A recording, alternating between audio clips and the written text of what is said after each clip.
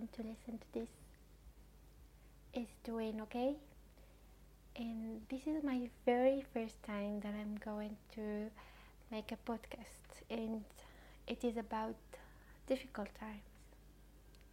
Nowadays, social media are consumed as much as we routinely eat.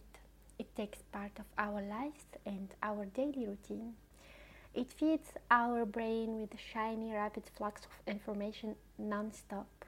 And today I want particularly talk about difficult periods in our real life, how it is pictured on internet and what it really looks like in real life.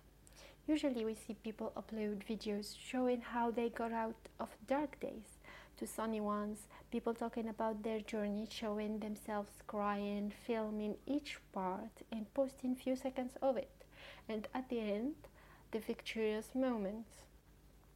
You find also Instagrams expressing how it was really hard for them and how they came out as strong warriors out of these problems.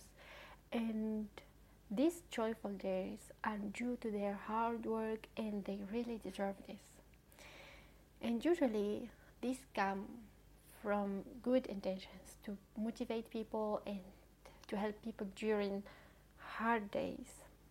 But on a viewer side, videos of few seconds or a few days problem or just a silly complaint regarding to some viewers' lives. Those few seconds of hustling on a video or that fading problem isn't really the process, the hardship they talk about. Hardship is never an aesthetic, edit video. It is ugly, painful, full of tears, agony, loss, and a lot of failing. It is dark and a long way. It takes a part of your life, days, and also yourself. And it feels sometimes there is no way out, and other times you see no progress. Sometimes these videos gives you hope. Sometimes it adds up to your pain because you see it doesn't really show it. It is different from yours, and along the way it can get you sad or more depressed. And for some Instagrammers, it is their business. They need to keep it going, and therefore their grief should be short. And it really differs, and I cannot talk about all different point of views. What I see is to not use these videos as a source to motivate you or rely on them to keep you hopeful. Read about past experiences of really successful people.